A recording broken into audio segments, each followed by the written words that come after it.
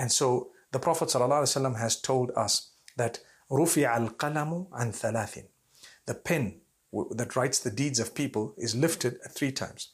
One is when a person is asleep. Whatever you see in your dreams and so on, not written against you. If you do something while you're totally asleep, not written against you.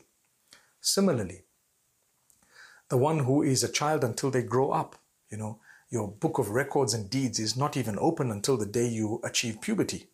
And thirdly, a person who is unwell mentally, don't know what they're doing until they become better. So those are the 3. So if that is the case, and it is, then we should have a little bit of hope. We're talking of hope and healing. My beloved family members who are perhaps going through something that I've just mentioned now, I hope these words bring you a little bit of healing.